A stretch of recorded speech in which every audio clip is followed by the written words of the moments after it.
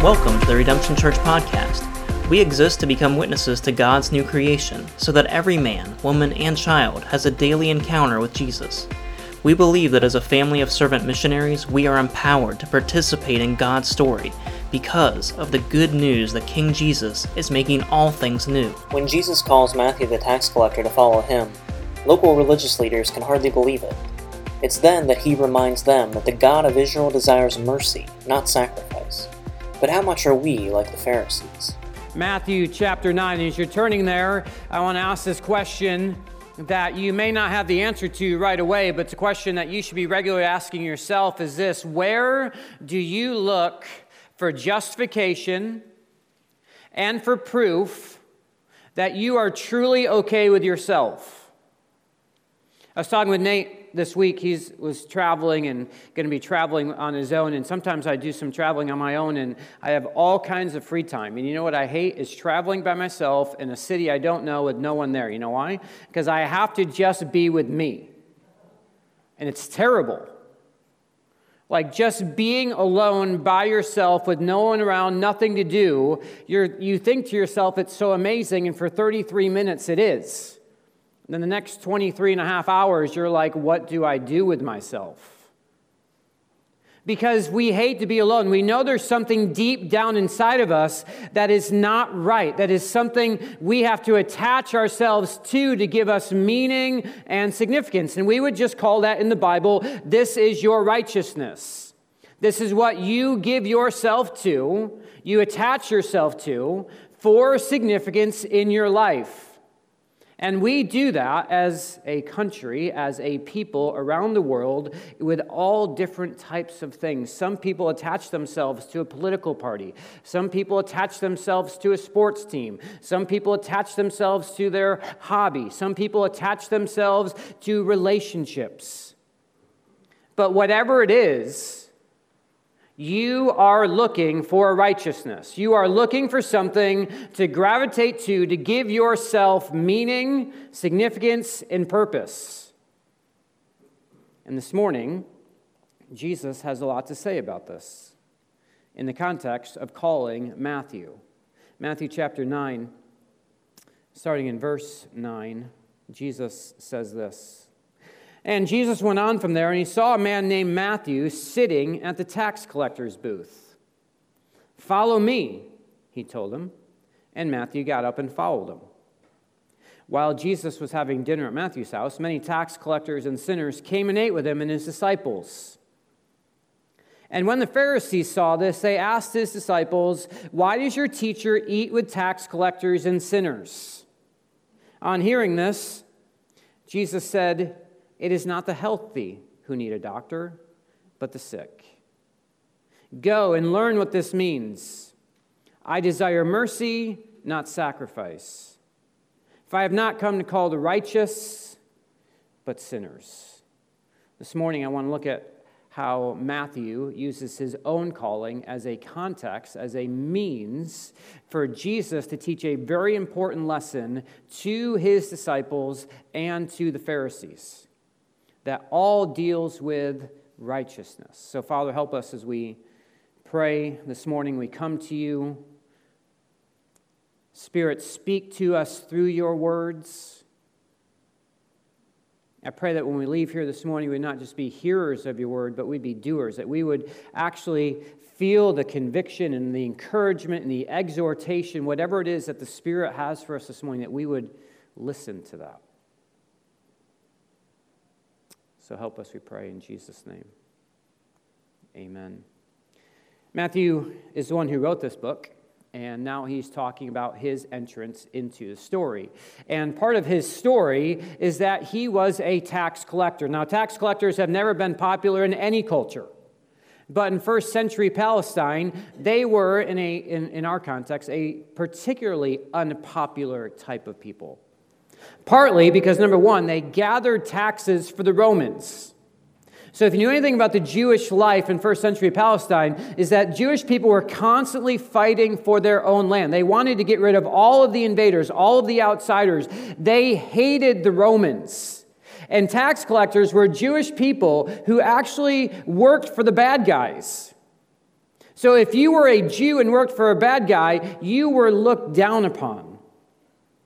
But secondly, it's not just because they were Jewish people who worked for the bad guys, but secondly, they tended to be very extortionate. What we mean by that is that they would exact the taxes from the people to give to the Roman leaders, but they would also tax the people more than what the Roman leaders needed so that they could have their own money.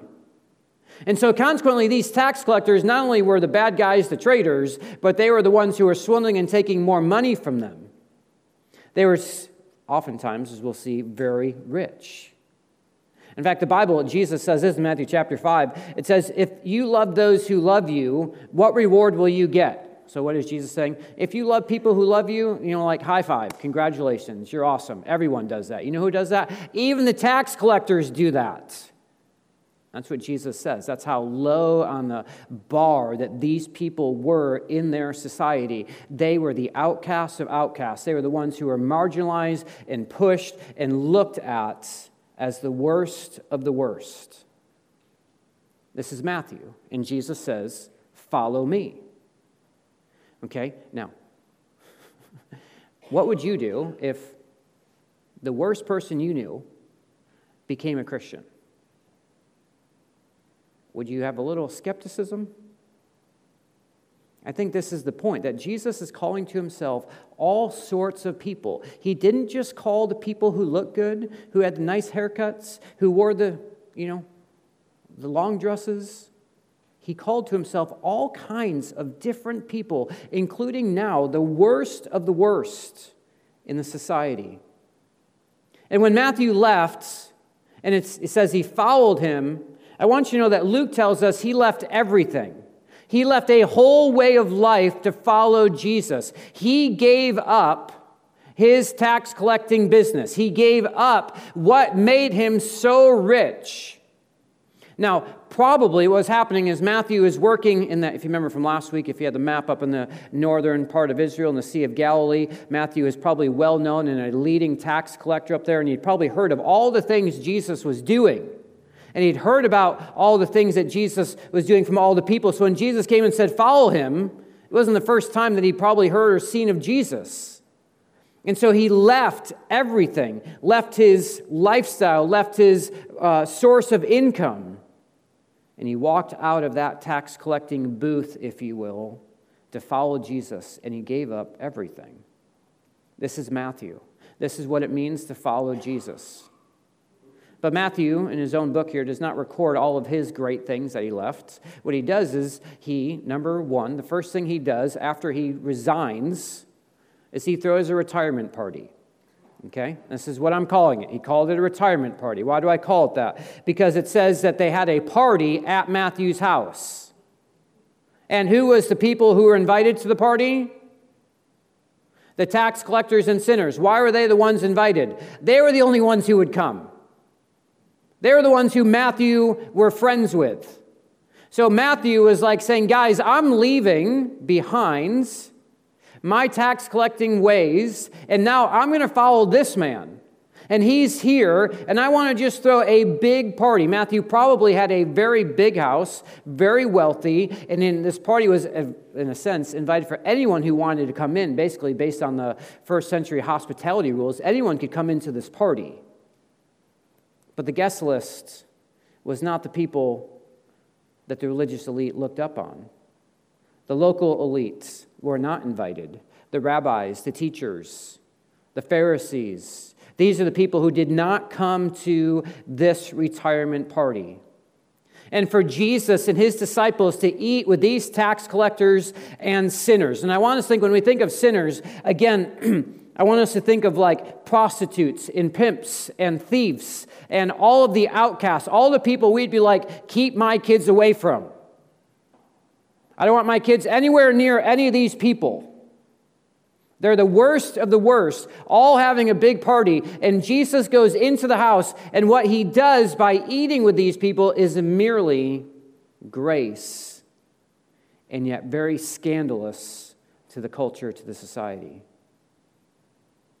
Because the Pharisees For them, it meant that Jesus was accepting these tax collectors and identifying with them and the sinners.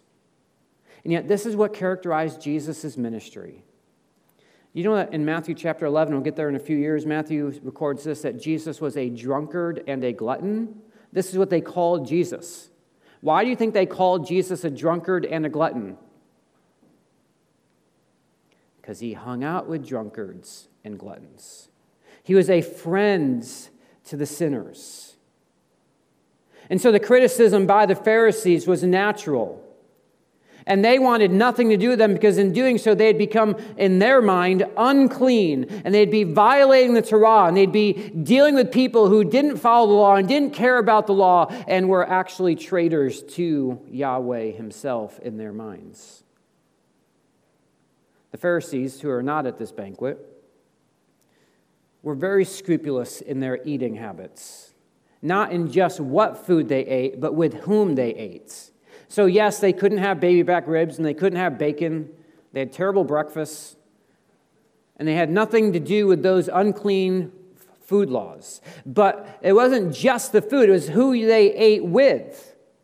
To invite someone to your table was to accept that person, to receive that person, to share a table with someone was more than it is today. It's to actually open your life and your home to these people. So the Jewish people ensured that who they ate with were people who did not go against the law. They shared their table with only people who shared their way of life. Who do you share your table with? The people who only do your way of life? Or is your table open to people who are very different than you? See, they thought by bringing them to their table that their sin would contaminate them. If your kids hang out with kids who smoke, your kids are going to smoke, right? Like, that's the reality. We're afraid of that. And we want wisdom, okay? Like, don't hear me saying just throw your kids into the lion's den and let them die. Okay, I'm not saying that. But are we people who actually open our table to people who are very different than us? But for Jesus to eat with these tax collectors and these sinners, the Pharisees could not understand it. They saw Jesus to be claiming to be this religious teacher and had heard stories about his healings and his exorcisms and about his great teachings, and they wondered how in the world could this man, and it wasn't merely an interrogative, like they weren't just questioning, Jesus, why are you doing that? It's more of an accusatory. Like there's two different types of questions of why. Does that make sense? You can ask God, why did you do that? Like, can you please just let me know what's going on here? Or you can ask God in an accusatory way, why? And this is far more in that accusing these Pharisees, accusing Jesus of associating with irreligious people. So Matthew just throws his retirement party, and he tells us about this retirement party to set the context, again, between what we're going to see, as we saw last week, the beginning of the conflict between the religious elites and Jesus will continue to grow until we come to the cross.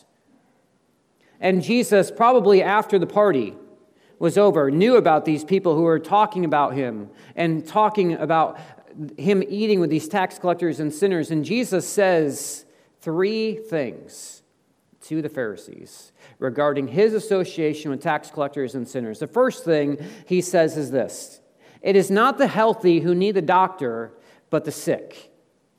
Okay, now, at this point, we'd be like, Jesus, thank you. Captain Obvious, right? Who goes to the doctor? Sick people.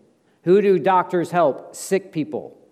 And so this saying, in a sense, is kind of obvious, but it's also a common, like a common idiom, a common proverb in the ancient world, built on the obvious facts that doctors help sick people.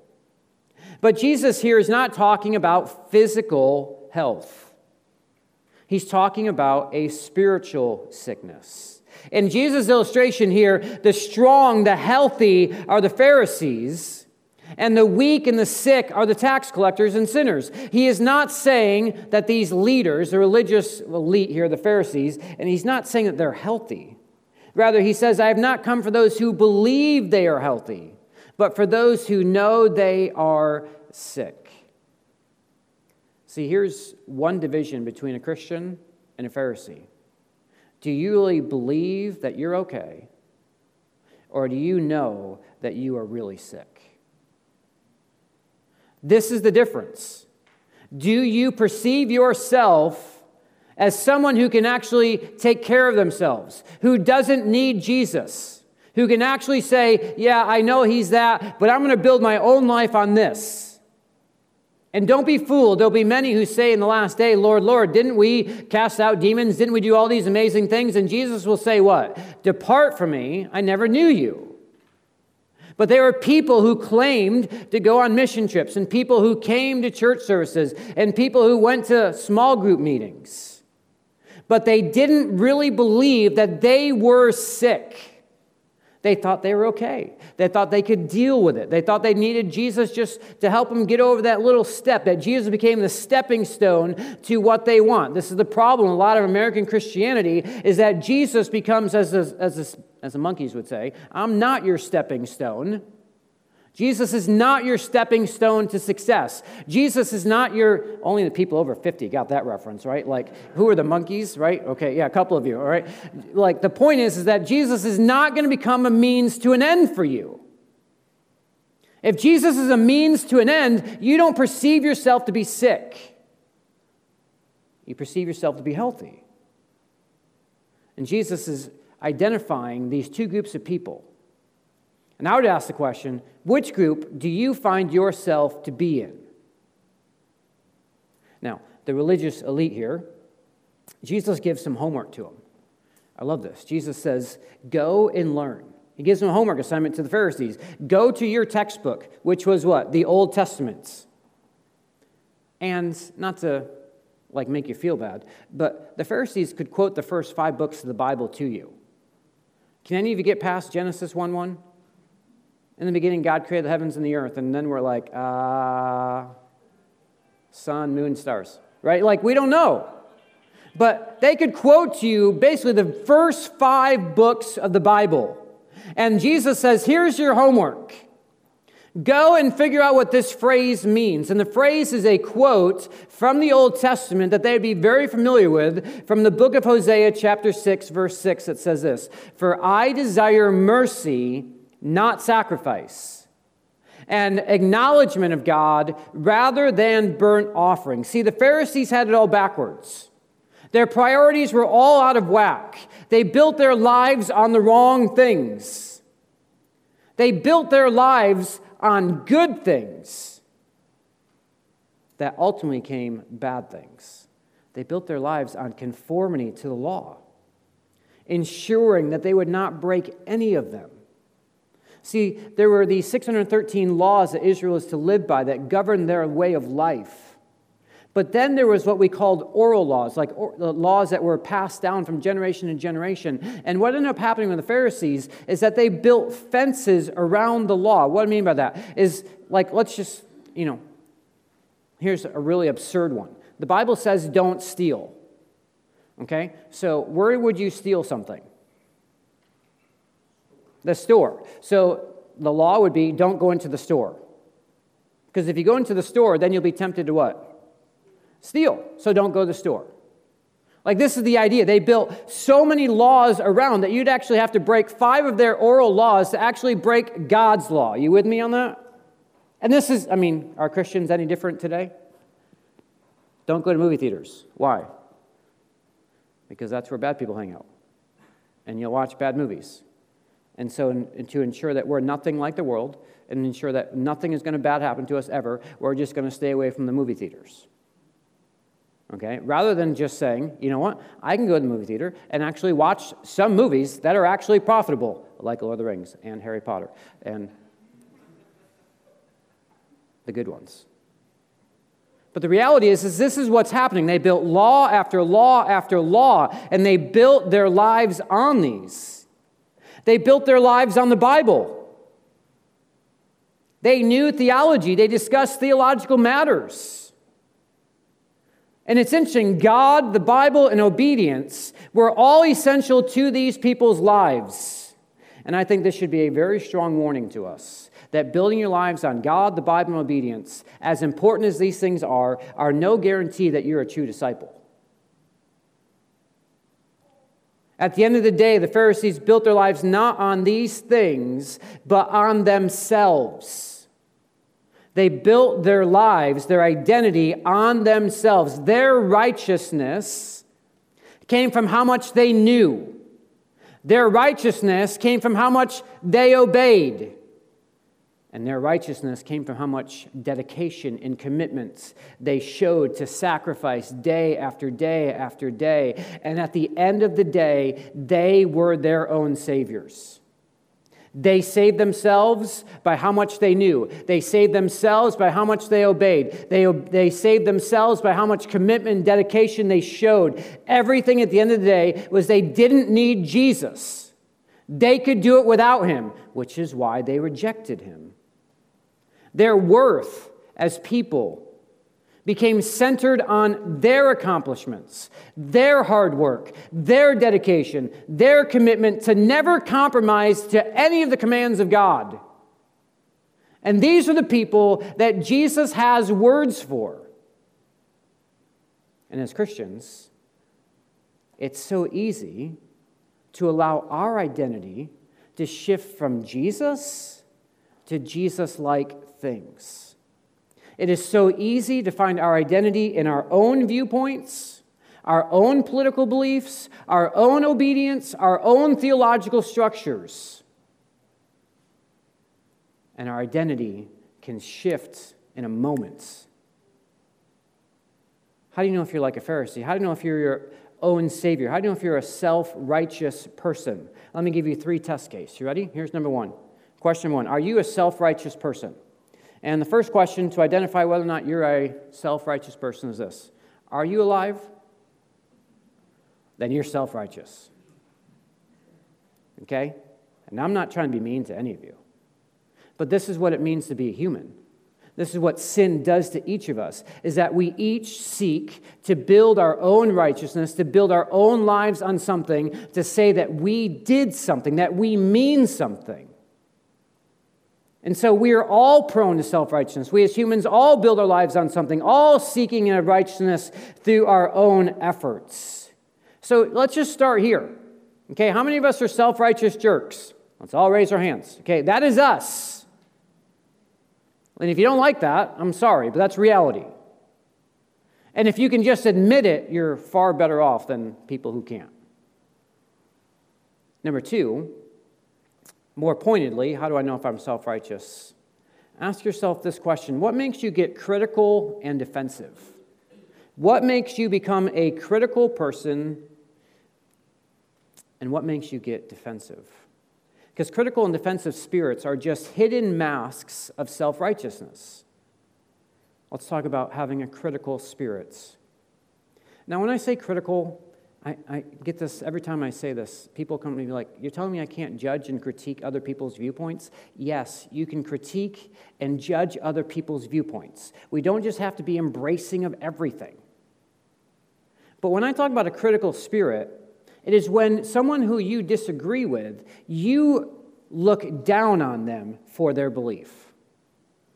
You elevate yourself over those people because they believe, I can't believe they're amillennialists, those people. If you don't know what that means, you're blessed, and we'll talk later. Okay, but I mean, like, the point is like we look down on other people because they don't have the same thing we do. Is it wrong to judge other people? In a sense, no. Jesus says, don't judge unless you what? Be judged. The point is that the way you judge others is how you're going to be judged. How do you want God to judge you? Very harshly or very nicely and gracefully? Gracefully? How about, you like that word? Graciously. Okay? Like the point is that we want God to judge us graciously, and what Matthew's telling us, in Jesus in Matthew 7, is you judge. But you understand you're going to be judged with that same type of judgment that you give to others. And so the point is not that you can't critique other people's viewpoints, but you do it out of love Or do you become so critical of other people that you become up here and they go down there? You're actually attacking people. A defensive spirit. A defensive spirit is the opposite of critical. Critical is you look down on other people. A defensive spirit is when someone attacks you, and it makes you get all bent out of shape. A person with a defensive spirit is excessively concerned with guarding against the real or imagined threat of criticism. That your ego is going to be injured, or your shortcomings are going to be exposed. See, we get defensive a lot, don't we? If you're married, you probably become defensive every single day of your life. Your spouse says something, and you just interpret it one way. She may have meant it that way. She may have meant it another way, but it doesn't matter. She just said it, and you immediately put walls up. And you get very defensive. Why? Because they're attacking your way of life. They're attacking your righteousness. And you don't like it when people attack your righteousness. You don't like it when people begin to go against what you are and what you think you are. And this is just in relationships, let alone belief systems and ideologies and all the philosophical structures that are out there, that if people come and attack you and believe again, or attack what you believe, what you build your life on, you become very defensive. And so, how do you know if you're self-righteous? You're a human.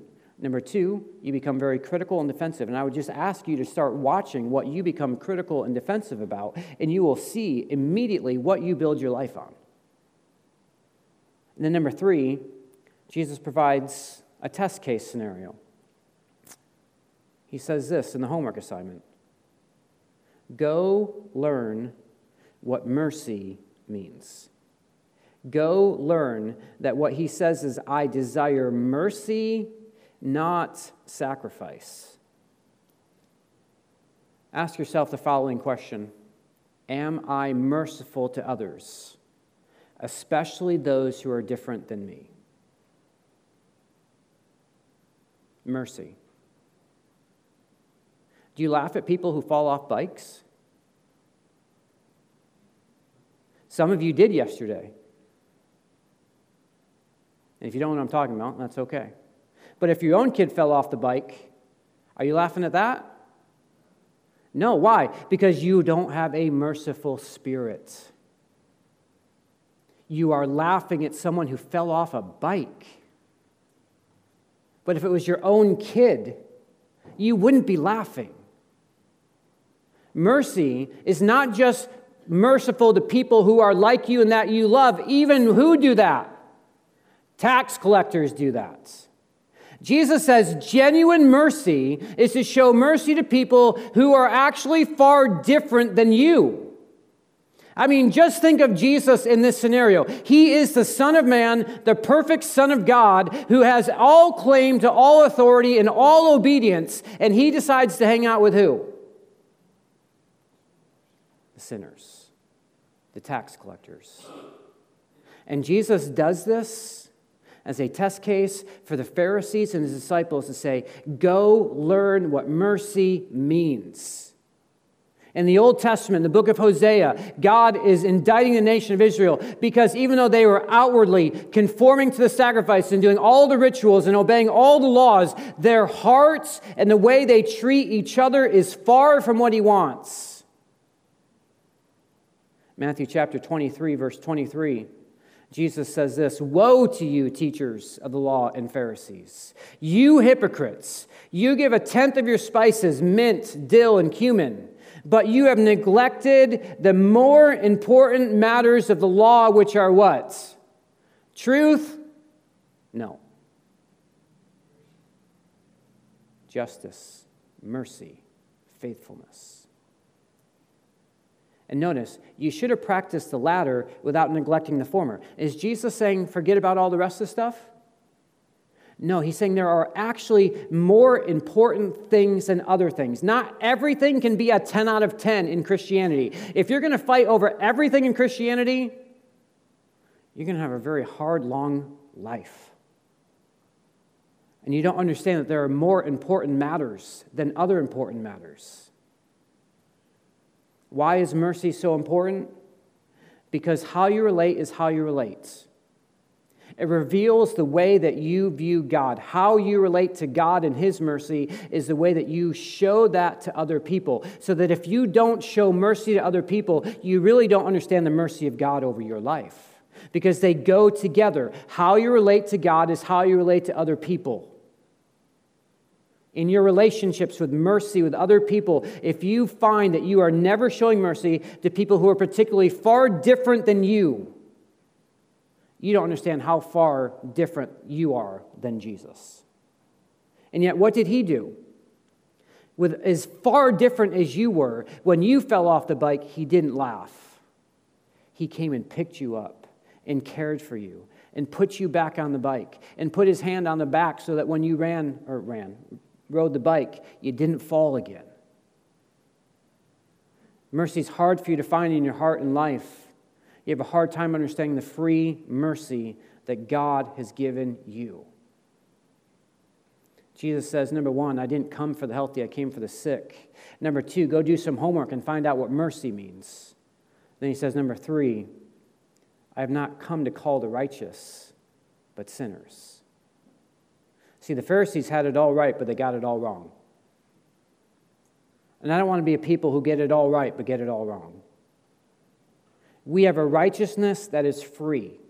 You did not earn it. You cannot earn it. It is freely given and freely received. You have all the righteousness that you could ever need, that you could ever attain, that you could ever want in Jesus, and it's free, and it's everything you need, and you just reach out and you grab it. And He will never let you go. He will never let you down. He will never lose you. And when your trust in His righteousness that is freely given to you, is that it becomes your identity, and that becomes what you build your life on, your need to attack other people will not be there. You won't have to critique other people. You can evaluate everything by Scripture. You can evaluate everything by what the Bible says, absolutely. But you won't have to build yourself up better than other people because you believe a certain thing. Your identity is Jesus, not what you believe. When your trust is in Jesus, you'll be far less quick to attack others, look down on others. Because you'll see that we are all equally sinful, broken, and flawed. And when you trust in His righteousness for you, you will not need to get defensive. Because your life is not built on whether or not you're a good person or whether or not your spouse thinks that you've done this 1,000 times. Your life is built on the blood and the righteousness of Jesus. Your defensiveness washes away. Because you know what? Charles Spurgeon says this, if a man looks down on you for a certain reason and you get really mad at him, don't get mad at him. Because you're far worse than he could ever imagine you to be.